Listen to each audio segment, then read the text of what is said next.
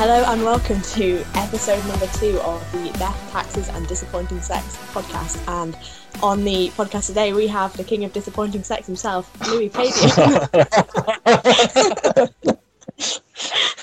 Wow. I can't confirm that personally, but I've heard the rumours. Wow, what an opening. I agreed to do this out of the goodness of my heart, and you just served me with that. Wow. That was spontaneous as well. True. That's pure fiction, just to let everyone know. I didn't even plan that. Oh, I didn't say the disappointing sex was your fault. Maybe you've just experienced a lot of it. We'll glaze over that, shall we, Charlotte? Yeah, so I know Louis from Mac Nutrition. We first met at our interview day. Louis was the first person I met at that interview day, actually. We have some fun stories about that, which I'm not sure if we can tell. Can we tell those? We can tell those. We'll go into it. So hello, Louis. It's nice to have you. Well, thanks for having me on for that wonderful, wonderful introduction. There is more to me than that. That isn't even part of me. So, why am I even saying that? Louis, you basically just told the people that you don't ever get laid. That's not even part of your life. No comment. We're not going into that, Charlotte. Okay. Isolation is tough, okay? It's tough. Oh, dear. So let's start off with an easy one. Tell me a bit about your background. Interesting things that we might not know about Mr. Padian. So, where to begin? A lot of stuff people probably already know about me. I used to be a rugby player, and that was probably my main thing growing up. That I was very good at rugby, and it opened a lot of doors for me, and I loved it. And then ended up getting a scholarship to a private school for it, playing a lot of international underage stuff. And then I got a full-time contract out of school at Worcester Warriors for 2 years, where I was a full-time rugby player, and did well there. Got called up to the first team, and my first session, my boot snapped under the pressure of a scrum, and hyperextended, tore the tendon in my big toe, and wasn't able to really run or walk on it or scrummage really for the next, properly for the next 6-7 months. Ouch. That was a bad first session. Yeah, so what happened, there was lots of injuries for me to get called up. So I'm not saying but I was playing well at the time as well. So I was playing for the second team in what they call the A-League on a Monday night. And the first team coach was watching, and he pulled me over to the side after the game. He hadn't really spoke to me before, I don't think, and was just like, good news is you played really well tonight. And I'd played quite a few games for the A-League at that point, played full games and stuff. And I was playing on Saturday for my loan club, which would have been Birmingham Solihull at the time, maybe. And then, or no, I wasn't even on loan at that point. I was just training full time. And then, so he said, good news, you played really well tonight. Bad news is you're in at 9 o'clock with the first team tomorrow, which was you're getting called up to the first team. That's cool. So I was like, fuck, what the fuck's going on? Mine was blown a little bit. So I attempted the session. I think I played 75 minutes on the Monday night. So I turned up to train on Tuesday. And I remember some of the first team players, because I was basically on the first team schedule then instead of the academy schedule. So basically just gone, oh, you're with them from now on. And if I did well, then potentially would have got a first team contract out of it. But I remember one of the first team players, Chris Forty, who's a legend of the game, brilliant bloke as well. I was just like, take it easy, Louis. You played a full game last night. Really, I shouldn't be training, but I'm not going to not train for my first session with the first team, because I don't want to be you've got to prove a point, and it's that machoism comes through that you're I can play every day sort of thing, and I don't need recovery days. And I just remember we're doing a 3-man scrum on a single man sled, which is like a scrummage machine, but there's only 2 pads, so just one person hits the machine. But I had 2 people behind me, and there were quite a few people on the machine as well. And we were just practicing dipping and then driving through the scrum, getting that coordination stuff. And just as as we dipped, because it was an indoor pitch, so there wasn't much giving your studs. Usually, I think on a normal pitch, my studs would have torn away, but because it was an indoor pitch, they just stuck. And basically, the metal plate in my boot broke, and the stud sort of shot up as well. So it like bruised the bone in the bottom of my foot and tore the tendon at the same time. I sort of roll over and was like, I think I've just dislocated. Like, I knew something was wrong. I was like, I think I've just dislocated my toe. So I ran into the physio room, took my boot off, and there wasn't any evidence of like anything that was wrong. It just felt really odd. I was like, what's happened here? So I ran back over and I was like, oh God, it's so embarrassing. Just like, I just made a big deal out of nothing. Yeah. And then throughout the rest of the day, I was just like, something's not right.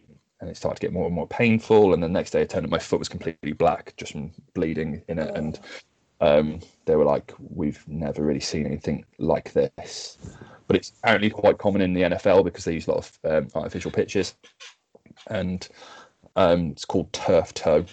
So basically just like hyperextension of the big toe.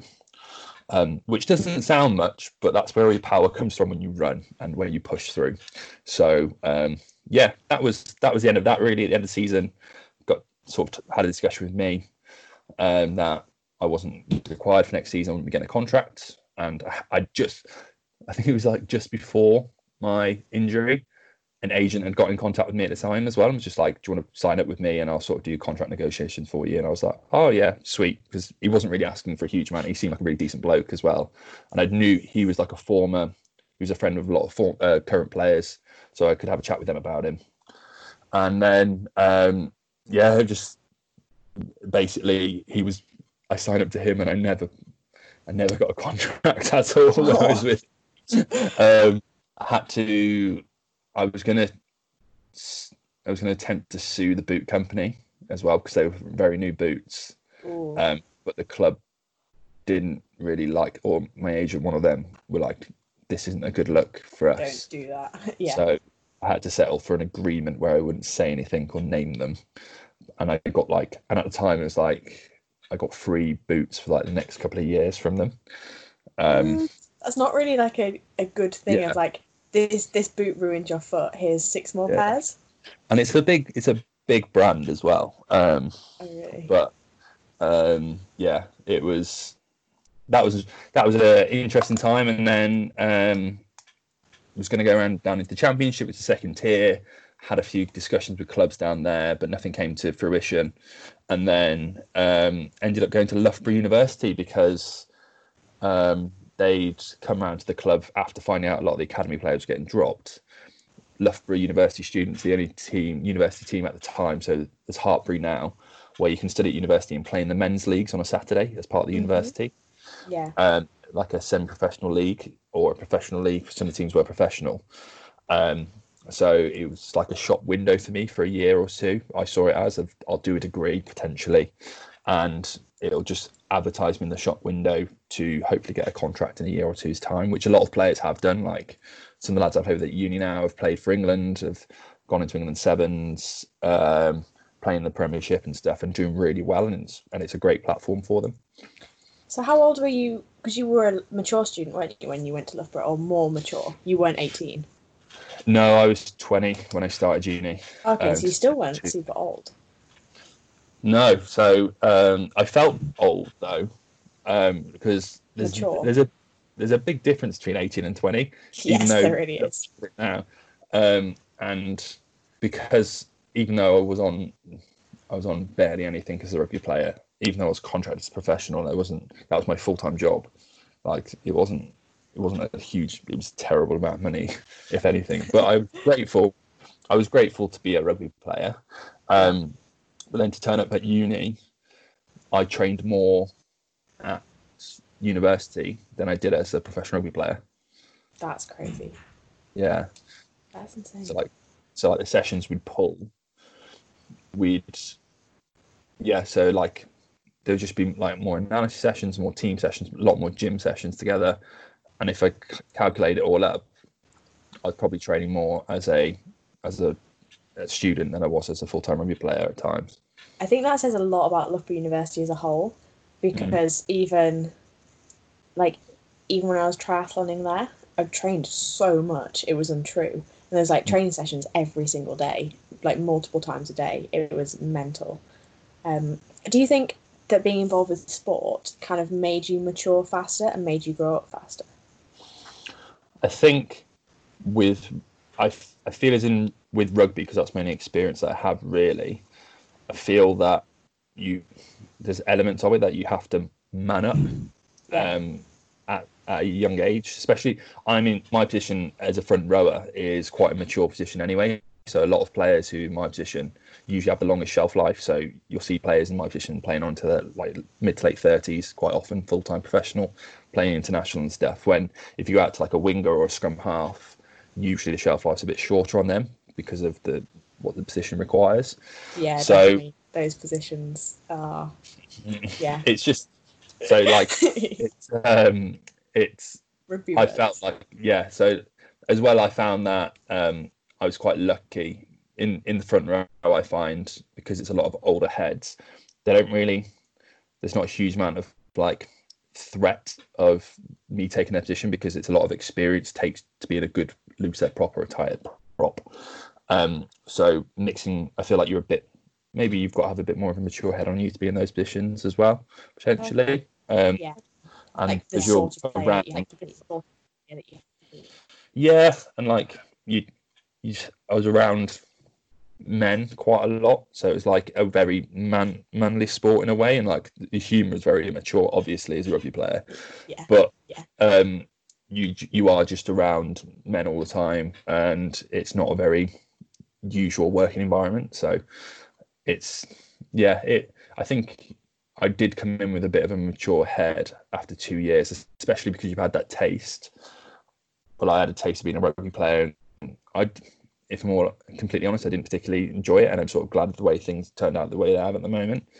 But you see what almost like not even the real world, but having a job, what that's like, and you come back to being a student, you're a bit like, oh, this is quite casual, quite easy, and like you don't have the pressures and strain, which I found as a rugby player was really draining, just because of the constant pressure of like being judged on your performance constantly on all aspects of your performance. I found that really draining. So when you say like you didn't particularly enjoy it, is it because of that pressure that you felt? Yeah, I felt like there was never a comfortable position at all. You were always one step away of being dropped or being binned, and I feel like potentially that just might have been at the rugby club I was at, or we had quite a large academy, so there's probably about 30 of us sometimes training together, when other academies are a lot smaller and they are part of the first team, which that's what they moved to when they sort of cut the academy down massively. The lads who stayed on the academy actually became part of the first team, which was better for them, I think. When we were like a separate entity, we had a separate schedule, we did our own thing, and then occasionally if the first team needed extra bodies, some of us would get called up to do things, or like get called on a Saturday to train with the non-playing squad at the weekend, sort of thing, to train with them to make up numbers and hold tackle shields. What's now referred to as the bin juice team. Oh, yeah. So it's a really good thing. If you're on Instagram, follow it. It's called Team Bin Juice, and it's just like very funny, sort of like when you're in a rugby team but not quite good enough to be in the first team, you're like chief tackle shield holder and stuff like that. It's just loads of things. But yeah, like you just get hammered and get abused all season. But yeah, like it takes a massive toll mentally and physically on your body, and I've seen a lot of players retire since I've left the game, or like even when I was still part of it at like a lower level. A lot of players come out in bad ways. I've seen a lot of players do really well, but physically I'm really grateful for what rugby gave me, but I'm glad I stepped away when I did, because I have like long-term sort of injuries and niggles from rugby that are probably only going to get worse as I get older. Yeah, like your dodgy pec. Like my dodgy pec, like my bad back, like my dodgy finger, like my bad foot. There's pretty much so every many part of your body that has something slightly wrong with it. Yeah, but like it did so much for me as well. So it got me into Loughborough, and I have no hesitation saying that Loughborough got me in on a course. I applied like mid-July, and they were like, "Oh, speak to this person, and you're starting pre-season on the 1st of August with us, and we'll sort it out from there." And it was That's like, so good. sweet. You And just got like, kind of like a ride into Loughborough. yeah, and like rugby did massive things to me. So for when I played England 16, so I'd played rugby since I was 5 years old. I played lots of team sports growing up, like basketball, football, rugby, cricket. Did a little bit of judo, did a little bit of hockey at school, Gaelic football, hurling, just a bit of everything. And then came to about 14, and they were like, "You've got to start making decisions now on like what you want to do, like what you want to be, because we think you've got a chance." So when I ended up playing for England 16s, I was like one of two potentially out of two squads who didn't go to a private school. So I went to a normal state school. My school didn't have any playing fields or anything like that. It was completely like concrete, inner city Birmingham, and I just played rugby on a Sunday and played like county and stuff. But I didn't go to a rugby playing school, which was quite rare. I think there was only one or two other people maybe that did that. But then as soon as I played England 16s, the next year for sixth form, I had private schools over the country. I got into the second tier England squad as well, so I got into England 16A. And I had calls from private schools, were just like, "We're looking for a loose head prop next year. Does your son want to come here? Like, we'll sort everything out." Wow. And that's like, I went to Bromsgrove School and I got a very, very good, generous scholarship from them. And like the fees there are ridiculous. But I also had the benefit of the head of rugby there was Paul Mullen, who's an absolute legend. But his son Matt Mullen played for England and was playing for England at the time, was Worcester first team. And Matt would come down once a week and do private scrummaging sessions with me. And he was like phenomenal athlete in general. Just a freak, for like he wasn't particularly like huge bloke. He was only about 6 foot and about 100 kilos, but he was an absolute machine and athlete. So I had private sessions from him, but his dad, Paul, was head of, or like one of the coaches for England under 18s. So he knew what standard I had to get to England 18s next year. Yeah. And it was that year. So because the ages change or the selection years change, it goes from September to January. I was age trapped, so I only got 1 year at 18, so I had to make it that first year or I wouldn't get it. I've heard that. I've heard that happen. I was going to say, I've heard that happen in so many different sports as well, where they change the age brackets, and some certain months, or people that are born in certain months get massively screwed over by it. Yeah, and like it is what it is, because like if somebody's born in August, they're like young for their year, but then when it goes to January, there's like an extra third of a year that they're like, "Oh, I'm actually more mature than them." But turning up as like a 16-year-old with lads who are nearly 18, there's a lot of development that happens in those years physically. Yes. So I was second choice for one of the England under 18 squads. The lad in front of me has racked up so many appearances for Wasps now, and he's like a good bloke called Simon McIntyre. Was a good prop, but he was like him and Will Collier, who's played for Quins and got a couple of maybe 100 appearances for Quins now. They were just like developed at that age, and like me and Chris Fox, who were both at Bromsgrove School, weren't particularly like strong. We were just decent rugby players, quite fit, but these were like men, and we were like pretty much boys. So yeah, it like that happened, and then because I played England 16s, it opened the door to get into England 18s really. Then I played 18s, and the next year, within this is the one thing that people might not know. Within it must have been 6 or probably within 8 months, I played for England and Ireland in rugby. That's greedy. So the Easter, it came with my stories today. I played with a picture with Joe Launchbury because he was in my squad, and so I played Easter. I played for England, but then there wasn't and the next jump was under 20s, and that would have been a huge jump for me, and I wasn't going to make that. And then I sort of got asked. Somebody approached me from Irish Exiles and was like, "Would you consider playing for Ireland?" And I was like, "Yes." all my grandparents were Irish. I played like Gaelic football and hurling growing up, and Irish heritage it means a lot to me. And then I got flown over to Ireland to like train and play, and played for Ireland in the 19s against France and against Australia. Wow. I feel like I knew that, but I didn't quite realise how big a part of your life it was. I feel like I thought that you just sort of one Saturday rocked up and they were like, "Do you want to play?" And you're like, "Yeah, cool." And then that was it. But yeah, no, that was obviously a much bigger part of your life. How did you find that? Because didn't you play for England 23s as well? No. Ireland, the 19s would have been my last international year. Oh. And then it would have I was at Worcester then for 2 years, and then Loughborough, and then after that I left after a year because I didn't really get on the head coach.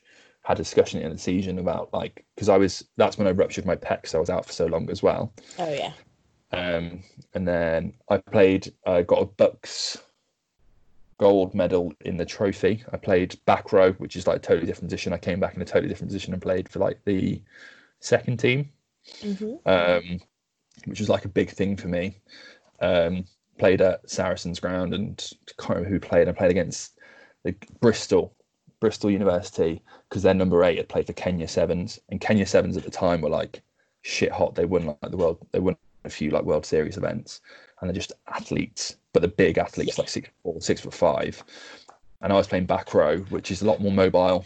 And he was like picking off the base of the scrum, and I was like, I'm not going to get anywhere near him. He's just gone. He's gone. I was like, that's my job off the scrum, is like, and he's gone. But won that, so I got a medal. I've got a Bucks medal somewhere at home, and then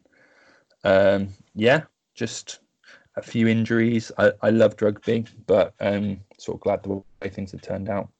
Yeah. So how did you find Loughborough rugby compared to professional rugby? In terms of kind of like the culture and the lad culture, and we all know what university rugby teams are like. Initiations, socials. You've got a smirk on your face. I enjoyed it, but then because I stepped away after the first year to go and sort of, one of my main issues, there's two main issues. One was when I was injured. Well, before I was injured, 3 main issues actually. Before I was injured, they got a player in on a loan who had played for England called Kieran Brooks, really good player from Leicester. He was at Leicester Tigers full-time professional, and he played like England at 19. So he played senior England rugby at like 19, 20 years old. Absolute mutant of a bloke. Lovely bloke as well. But I was playing for the first team, doing really well, and the coach pulled me to the side one week and was just like, "So, just to let you know, we've got a chance of getting Kieran Brooks in on loan." This was on like a Tuesday, from Leicester Tigers, and we'll either find out tomorrow or Thursday. But if that happens, you're going to be dropped to the Bucks ones. And I was like, "Oh, I didn't realise I wasn't playing very well. Like, what do I need to improve on?" They're like, no, you're playing really well. I was like, "Oh, so why is he being brought in?" And it was basically, we had some lads who were playing, it was to keep Leicester Tigers happy, I think, or like they'd got the opportunity to work in on get a good player in who was a very good player. He'd played in rugby already at this point, but he'd come back from a broken ankle. And it wasn't his fault, but I didn't like the way the coach dealt with that. And I had to teach him all the line-out moves on the Thursday game on Saturday, which was painful for me. Here you go, here's how to do my job. Off you go. Yeah. And like he's a good player, and so that happened. And then when I was injured, coach didn't really want to talk to me, didn't want to know me, and then pulled me in for end of season reviews and was like, "So we're going to discuss next season." And also the fact that as a student, we all know that like finances are quite tight. They are. And playing in the third tier of rugby, some teams are full professional in that league, and some were semi-professional, but you could live off that wage quite easily. And I didn't agree that as students, I know we're not allowed to be paid, but some of these lads were working like night shifts before training sessions to just make ends meet. And yet there's a lot of money going into the Loughborough Students rugby team. Yes, there is a lot of money that goes into it. the players don't see any of it. And I'm not saying that like, oh, we should be balling. I'm just saying like support the players so that they don't have to pay for kit through bucks, that they don't have to pay for their gym membership for the year, even though it's reduced. That's a lot of money at the time in one go. That they get accommodation provided for them for the year as part of the team, or like for a certain amount of time while you're in it. And I just didn't agree with that aspect, that we were playing in a pretty much professional league or semi-professional league and were having to pay for the pleasures to do it. Whilst other people, like, money was going into the club, and where was it going? So I ended up leaving at the end of that year. So social wise, I integrated my first year, and then after that I sort of stepped away a little bit. I wasn't as integrated as some people are. Like, there's people who, once they've left, they come back and everyone they're welcomed into the rugby community with open arms. People know who I am because I only played not even half a year there. Yeah. I have a lot of friends through the rugby team, but when I was in it, as a rugby player, when I was at Worcester, I didn't really drink at all, and if I did, it would have been once every couple of months, and that would have been it, really, a couple of times a year. Alcohol is a big part of the university experience through Yes, it is. From what I've seen, I remember like one of the first times I encountered the rugby team, and they were running back up the road past Sainsbury's, having like in women's swimwear covered in fairy liquid and soap bubbles, and I think they'd just been and jumped in the canal. Bearing in mind this was like September, October, and that's kind of my first encounter with Loughborough Rugby, and I was like, I know who those people are. Yeah. And like, it's a really good community. I've got a lot of good friends who I've met through it, and really good lads in there. And it's just, you get kind of a status on campus for it if you're playing for the rugby team. This sounds cringy, but people are sort of know who you are in a way. Like, they come to, it's a big event on a Saturday when the rugby team playing. Like, a couple of hundred people can watch on campus. I used to go watch all the time. Yeah, and it's like a good spectacle because it's, especially now they've got the 4G pitch in there, then it's like a good version of rugby. It's not like slow, it's quite exciting. But then like the social element is a big part of it as well. And because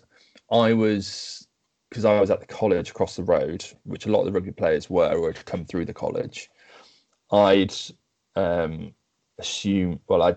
become social sec for my halls, and that was the college halls, which weren't integrated at the time. So I actually spent a lot of time socialising with the college people as well on my course, rather than the rugby team sometimes, which, like, I don't regret, because I was a social sec for my halls, and I feel like I made lots of progress with making connections between the university and the college, because there were two different entities at the time, and we were the first board that we had in the halls. So I had to organise Freshers Week for my second year and stuff, organising social events, which I really enjoyed. But I sort of, when I was injured, I spent a lot more time with the college lot, I suppose. But had a lot of really good friends in the rugby team and in the rugby setup, and would integrate with them every now and then, and got initiated in February, which was cold, and I was genuinely worried for my safety with the amount of alcohol I consumed at my initiation. I like, that was one of the times where I was like, I need to make myself sick because this is dangerous. Can you tell us about that? I don't know.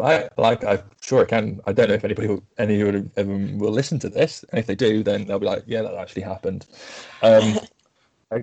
I got it. So remember the two rugby players who signed up for MNU? I do, yeah. I know who they are. I got initiated with one of them. Oh wow! And he's a good lad, solid player, and he ate a whole onion, like, off the bat. I remember you telling me this story. I didn't realise it was him. Yeah. There was like eating insects, a lot of nudity. Alcohol wise would have been like a bottle of rosé, a 3-litre bottle of Frosty Jacks, 4 pints of milk, cottage cheese, And then between us, a few of us at the end, there was like a bottle of vodka between us all, like straight. And at that point, like when I was drinking the milk, I was squeezing it in to try and make myself throw it, because I was like, I've had a lot here. But yeah, there's lots more details to that, but I won't go into those. But that's you could tell I was worried with the amount of alcohol there, and because it was in such a short amount of time, and I was like, I haven't really been sick yet. I was like, this is worrying. Is not safe. Yeah. So, but it was one of those things, like it was, because it didn't happen until February. There was a massive build up to it. It was meant to be earlier in the year, and it sort of got pushed back. And then before it, you're a bit like, I don't understand why we have to do these stupid initiations. Like, why? But then once you've gone through it, I understand it a bit more. And I probably, it sounds a bit, it is, yeah, it's a bit primal in the way of like it's a rite of passage. But yeah, like that happened, and university was fun. Yes. Stories you told me, it sounded fun. So how do you go from an undergraduate in sports? You did undergraduate in sports science, didn't you? Yeah. Playing rugby, to working at Mac Nutrition, or to like meeting me on an interview day? What happened in between those two things? So, I'd been in a relationship for a couple of years, and after university, didn't really know what to do. Like I sort of had a feeling I wanted to go and do a master's in nutrition, because I'd really enjoyed those modules, and was quite good at aspects of it. And then, so I did my PT qualification. Had some pretty cool jobs actually those summers. So I worked at a camping stall at music festivals, which was class. So I used to I just go to all the big music festivals, and the people I were with were quite like rock and like a bit different. So what they liked was totally different to me. So they were happy to work during like James Bay, George Ezra and stuff like that. And I'd be like, I'm going to go see these people, and like got to see all the artists, and I got paid to do it, and it was amazing. But I did my PT qualification, started working at David Lloyd, and then the girl I was seeing at the time, she was from Leeds, and one of her family friends who I'd heard a lot about was a dietitian and head of the nutrition in practice course at Leeds Beckett. And I got talking to her at a family party, and she was like, you need to go on my course next year. I was like, I'm playing with it. She was like, apply, but like, I think you'll love it. So I thought about it, and then applied, got into Leeds Beckett. I enjoyed PTing, but there was like issues in house.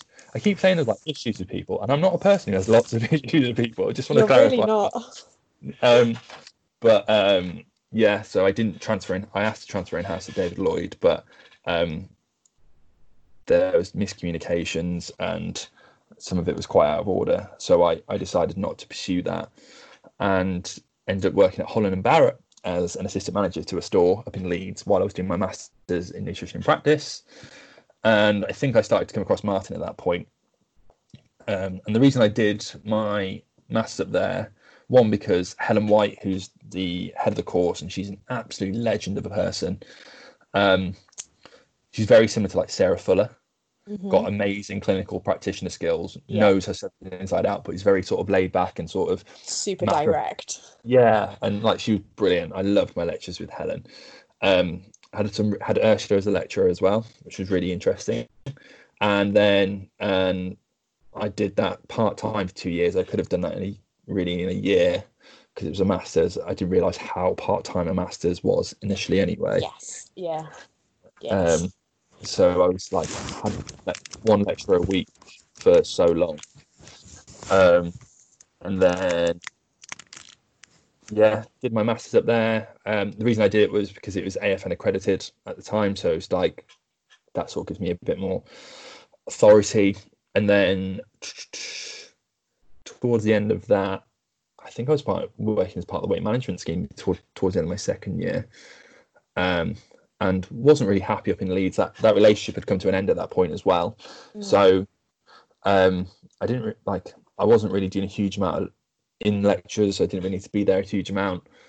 So I just decided to move home to Worcester. So I was to Malvern, which is the other side of Worcester, and I was commuting 1 day a week, and it's taken about 4 hours each way, potentially, maybe a bit longer.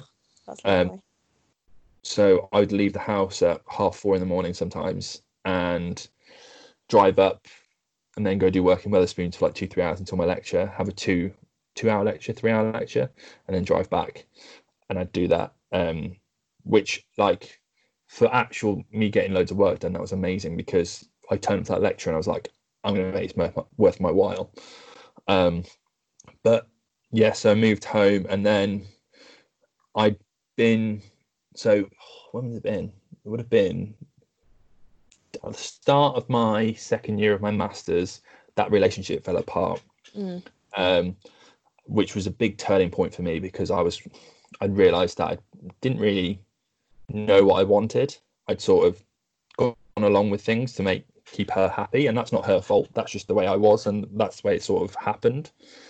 So I hit a real low point after that, and I'd had before we broke up, I had some discussions about potentially wanting to do M&U after my master's, and she wasn't very supportive in those comments. She was like, why aren't you going to get a job? And I was like, well, this is in our career, you're always going to be doing further learning and doing more courses and just never stops. Yeah. And so I was like, well, I know it's not, I don't need to, but I want to become a better practitioner. So I've been following Martin at 2 years at this point, and she wasn't very supportive, and then it ended up falling apart. So when my next student loan came in, which was probably within the next month after that breakup, and I was still in a pretty down place, I just bought a year's worth of subscription to the mentoring lab, as this is what I want to do, this is what I'm going to commit to, and was in the mentoring lab for 7-8 months before we went there full time potentially, and sort of through that, I think Martin and Sarah got to know a bit more about me through that as well, like my interaction in the lab, but also saw that I'd sort of believed in the course or the company as a whole. So it was a bit of that. I always say like that relationship was probably one of the best ending of that relationship.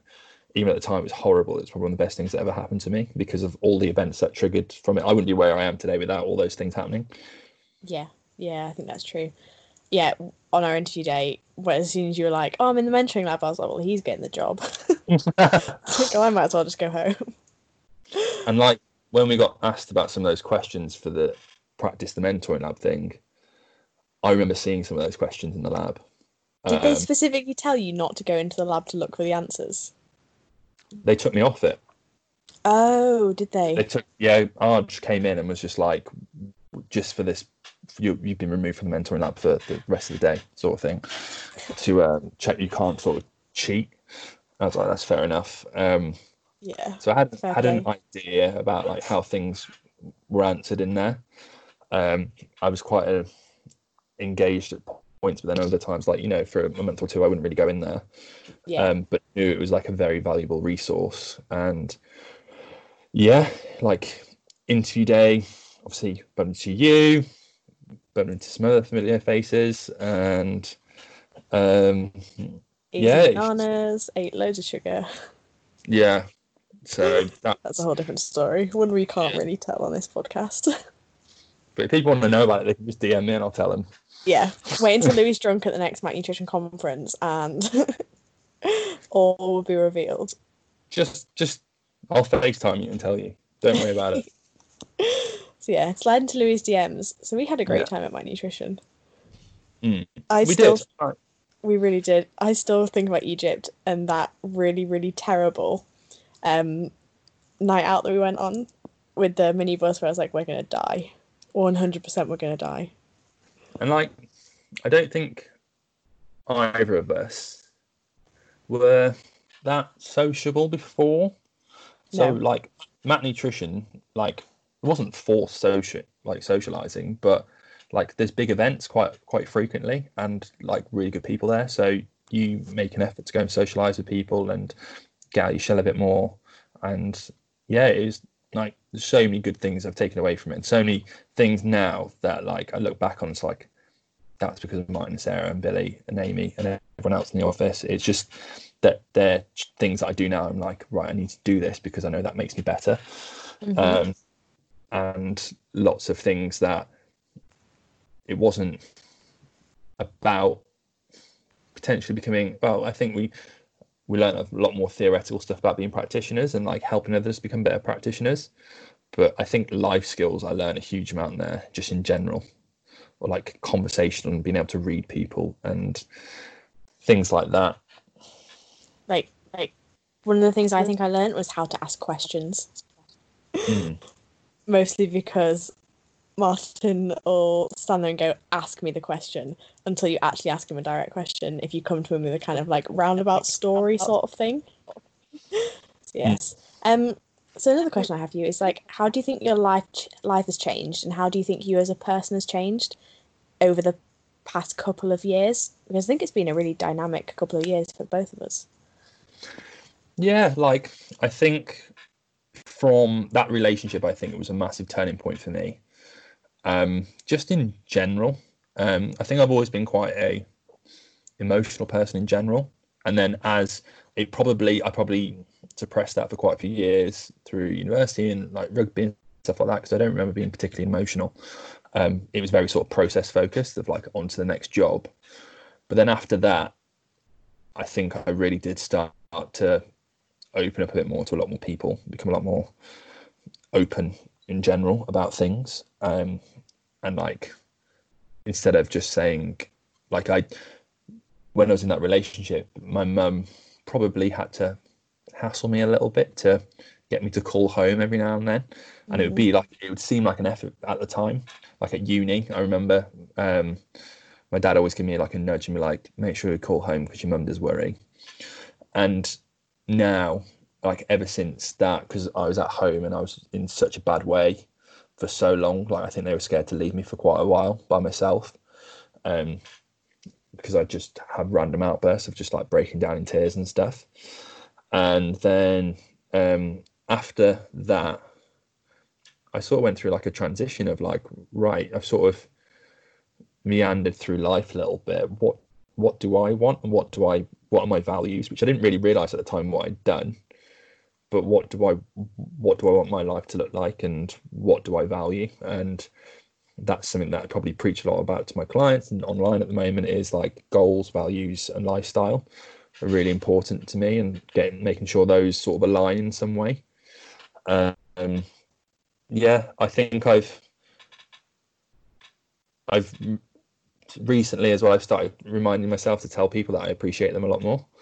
I think that's really important. And or even like if someone puts out a really good post on Instagram, just saying like, I really appreciate this and like all the work you do, because like you mean it, but also that could like turn that person's day around massively, and just reminding them that like keep doing what you're doing kind of thing. But yeah, it's like so much has changed. Like I feel that I have a bit more direction with what I want to do. I feel like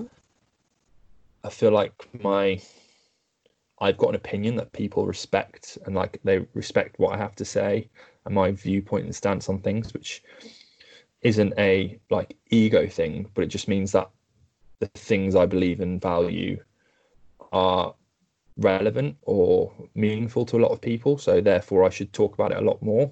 I think Simon from I'm Paradise Fitness, when he after the COVID weekend said to me, he's like, man, you should do some more, like I want you on my podcast. And I was like, yeah, like I've been playing with it in my idea, because I think I've been trying to get like, what do I want to talk about, what's my thing, and what do I want to sort of nail down as my sort of relevant subject. And he said to me, he's like, if you don't, then you're not letting down, but it's a disservice to other people not to share your thoughts and feelings. Because and that means a lot to me. And like I've had some amazing feedback the last couple of weeks, and had someone about our live last week was like, when are you next going live, because I really like the way you two talk. And Like, I couldn't have imagined people saying that a year or two ago. How's the imposter syndrome treating you? Yeah, like I do wonder sometimes, just like, when's it all going to fall apart in a way? Yeah. When are people But going to realise that I'm just Louis?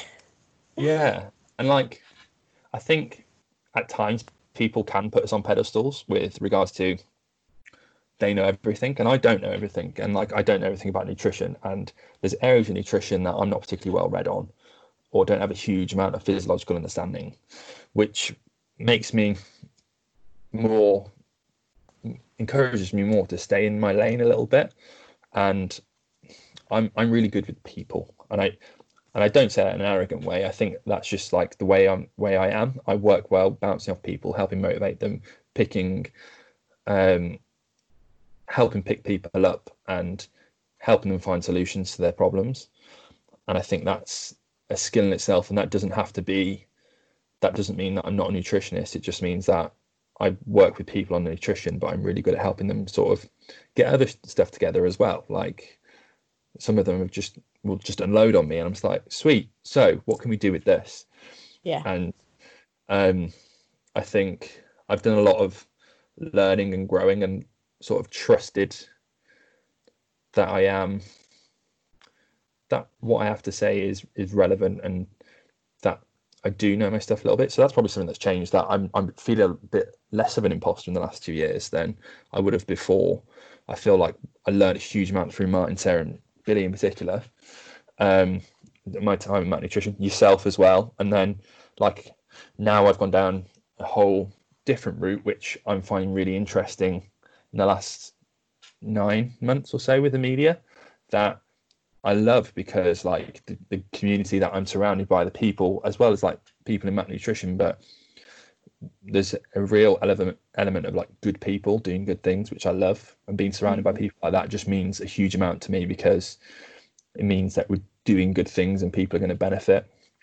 And I probably at times it does, like, it's just real nice feeling to be doing something good. Yeah, I completely agree with that. It's nice to be able to help people. I really enjoy that. And I completely agree with the thing that I think it's something that Martin says, like, if you love it, you do it for free. And yeah, I do love it, and I can tell that you love it as well. What do you have, like, one piece of sort of life advice for people, or two pieces? Like, I'm not gonna count, but yeah, just general life advice for people that, I don't know, just are worried or are scared or need a little bit of direction in their life. What would you kind of tell them? I think one of the main pieces of advice I always give to people, and I've said it a few times recently, is just be kind, but not just to other people, to yourself. I think that element of self-compassion is really important, and that's an element that I really hammer home, and I think will be something that I'm just going to research more on and become sort of the thing I talk about the most, is that within mindfulness you have that, or as within self-compassion you have mindfulness, and within mindfulness you have self-compassion. And I think that's hugely important to you progressing, but also you getting what you want, but actually realizing what you actually want as well. And I find this a lot with clients, is that people come to me and they want to lose weight, but then they want to resolve their like body image issues. And instead of going, right, we'll lose weight and that'll solve everything, we'll go, right, let's look at the way you talk to yourself and the way that you view yourself. And I think me and you might have discussed this as well, that mindfulness doesn't just, like, if you practice mindfulness and self-compassion within your nutrition or like within your lifestyle, it floods out into other areas of your life as well, and almost becomes a bit more Zen and Buddhist, in a way that, like, the way you behave and the way you view things, the way you react, all become not totally different, but affected by those things that you do on a daily basis. What is it? The people, what people do, often what people do some of the time is what they do all of the time, or how people do some things is how they do everything. And I think if you're compassionate and like kind in your actions from the get-go, I think only good things will come from that. Second piece of advice, I don't know if I can top that. That was deep. Yeah, well, that's what she said. But I should have anticipated that. Yeah, but yeah, it's like a non-nutrition advice potentially. I think just appreciating everything a bit more comes along with self-compassion, but like being practicing gratitude and stuff. You don't have to write it down. All this sort of potentially woo-woo stuff is becoming a lot more mainstream now, which is brilliant. And like I'm almost trying to break the stigma a little bit around men doing these things, because I think that's really important. It's not something that you hear many rugby players talking about. Just mindfulness and self-compassion. Yeah, about talking about your feelings and being kind and stuff. But mindfulness is really actually common. I was reading some research on it, and when players are in the zone, that is actually a form of mindfulness. So when you're practicing close skills or anticipating or controlling your breathing when you've just finished a tough conditioning session, actually focusing on your breathing and deep breath is actually a form of mindfulness. So that's pretty cool, isn't it? That is actually really cool. I'd never thought about it like that. Because after you've trained hard, you do have to focus on your breathing. Yeah, and that deep breath, and it's almost in the same pattern as that that box pattern, isn't it? It's like 5 seconds in, 5 seconds hold, 5 seconds out. Yeah, so it's almost in that pattern. And so I've been doing so much reading on sort of self-compassion, mindfulness. It's like a rabbit hole, but I love it because there's like two main researchers that I like, and it's Dr. Paul Gilbert, he's based at Derby University actually. So I'm going to see if there's any sort of public speaking going on. And I'd love. He wrote the book, The Compassionate Mind, and he's done so many other books as well. And then Kristen Neff is the other one, who's American, and she's self-compassion based as well. And yeah, we could talk all day. Me and you talk all day all the time anyway. We do, about just random bits of nutrition, and tangents and spirals, and yes. And I think, my other bit of advice, I think I said this somewhere else as well, is that potentially two ways to go with this. The time in the gym and that you spend on your nutrition is to make the time not with your nutrition or your training better. So don't make your training and focusing on your diet your whole life. That's there to benefit the rest of your life. So looking at it from a perspective of there's more to life than training and nutrition in a way, and maximizing those areas is fantastic, but actually making sure that they're having positive impacts outside of those areas as well is really important, because that's where you actually live your life. I really like that. Yeah, and it was like, what was it? Your lifestyle and nutrition should fit. What is it? Your training and nutrition should fit into your lifestyle, not the other way around. That's another way to look at it as well. I definitely agree with that. Having been a person who made a lifestyle fit around training and nutrition, 100%. So we are coming up on the hour. So I can't believe we've already talked for that long. So I'm going to ask you now, where can people find you, and what can people do if they want to be coached by you? You can find me I'm mainly on Instagram under louisp.nutrition. So that's LOUISP.nutrition. Or you can find me on Facebook under Louis Padian Nutrition. Should we get those lined up? But it's LOUIS for Louis and then PADIAN on nutrition. And then if you want to work with me, just drop me a message. First of all, I check out my content and check that it's sort of you agree with it. I think that's really important, or this is something that you're interested in. I do work with athletes and things like that, but it's a holistic approach. And potentially, if you are looking for, a non-emotional based nutritionist who just wants to look at X's and O's, I'm probably not that person. And I know that's a bit of an anti thing that I'm not saying don't work with me. If you want to talk to me, I can point you in the right direction of a health and performance nutritionist or sports nutritionist I know. But like my game is, if you want to improve your relationship with your body, with food, with others, if you want to improve your composition alongside that and your sports performance, then we can work on that. But yeah, just drop me a message on Instagram. We can go from there if you want to get in, if you want to work together. Amazing. Thank you so much for your time. I'm sure people will get a lot out of that. And there's a lot of stuff that even I kind of didn't know about, especially about your early rugby career in there. So that was amazing. So thank you very much, and say goodbye to the listeners, Louis. Thank you very much, guys, and thanks for listening, and I'll speak to you all soon. Bye.